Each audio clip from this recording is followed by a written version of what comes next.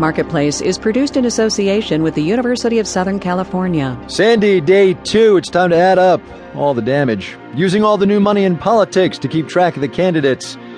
And use the Force. Walt Disney is buying Star Wars, believe it or not. From American Public Media, this is Marketplace. Investing, renting, sending your kid to college? Listen to the Marketplace Money Podcast. Find it on iTunes or at marketplace.org/podcasts. From the Frank Stanton Studios in Los Angeles, I'm Ryssdal. This is the Marketplace Podcast for Tuesday, the 30th of October. Good to have you with us. $20 billion seems to be the ballpark figure for the damage that Sandy leaves behind. As always, the early numbers are subject to change, but you never do really hear them being changed lower, do you?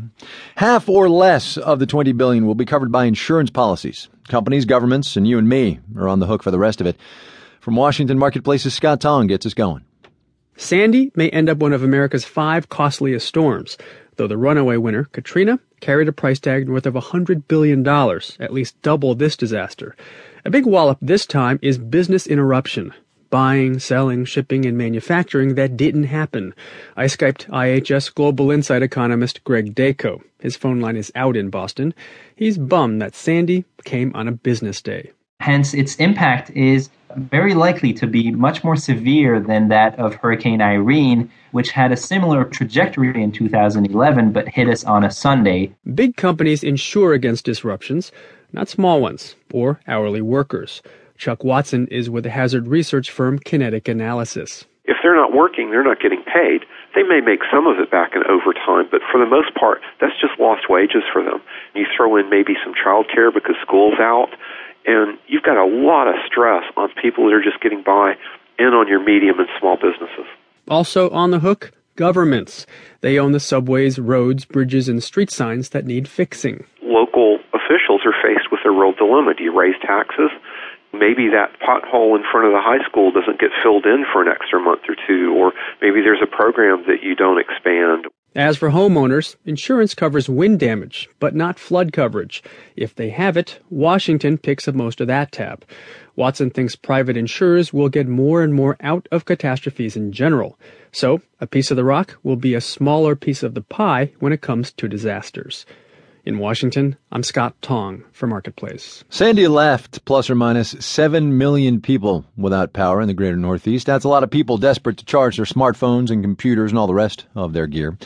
Our own Dan Bobkoff is among the nomads looking for a working power outlet. People don't usually say this about me, but I'm power hungry. I haven't had electricity since 1:30 Monday afternoon.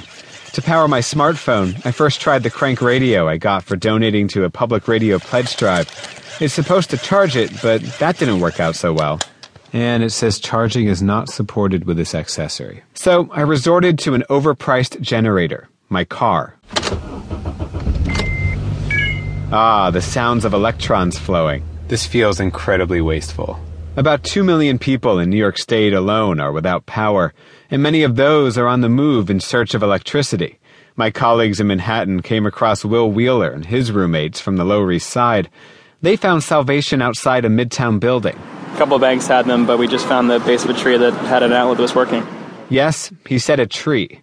His group is running an extension cord from the outlet to charge a MacBook, 5 iPhones, and a BlackBerry. At the New Yorker Hotel on 34th Street, powerless nomads packed the lobby and plugged into every outlet. Kim Garrett is a nurse who left her downtown apartment before dawn. I just took my flashlight, my devices, my cords, my rain boots, my raincoat, and just headed north and kept walking until I found somewhere that might have a plug, and the New Yorker Hotel was the first one. She says she got lucky. She even found a chair. In Brooklyn, Ethan Gould rigged this together. It's 8 AA batteries in a configuration hooked up to 2 solar panels, which can then be attached to USB cables or also iPhone chargers. I don't have anything that fancy. I'm just waiting for crews to clear the trees blocking my street. Stranded in Westchester County, New York, I'm Dan Bobkoff for Marketplace. We've been collecting stories from people in the storm. Here's one from Maryland. Pat Warner is a Waffle House executive. He says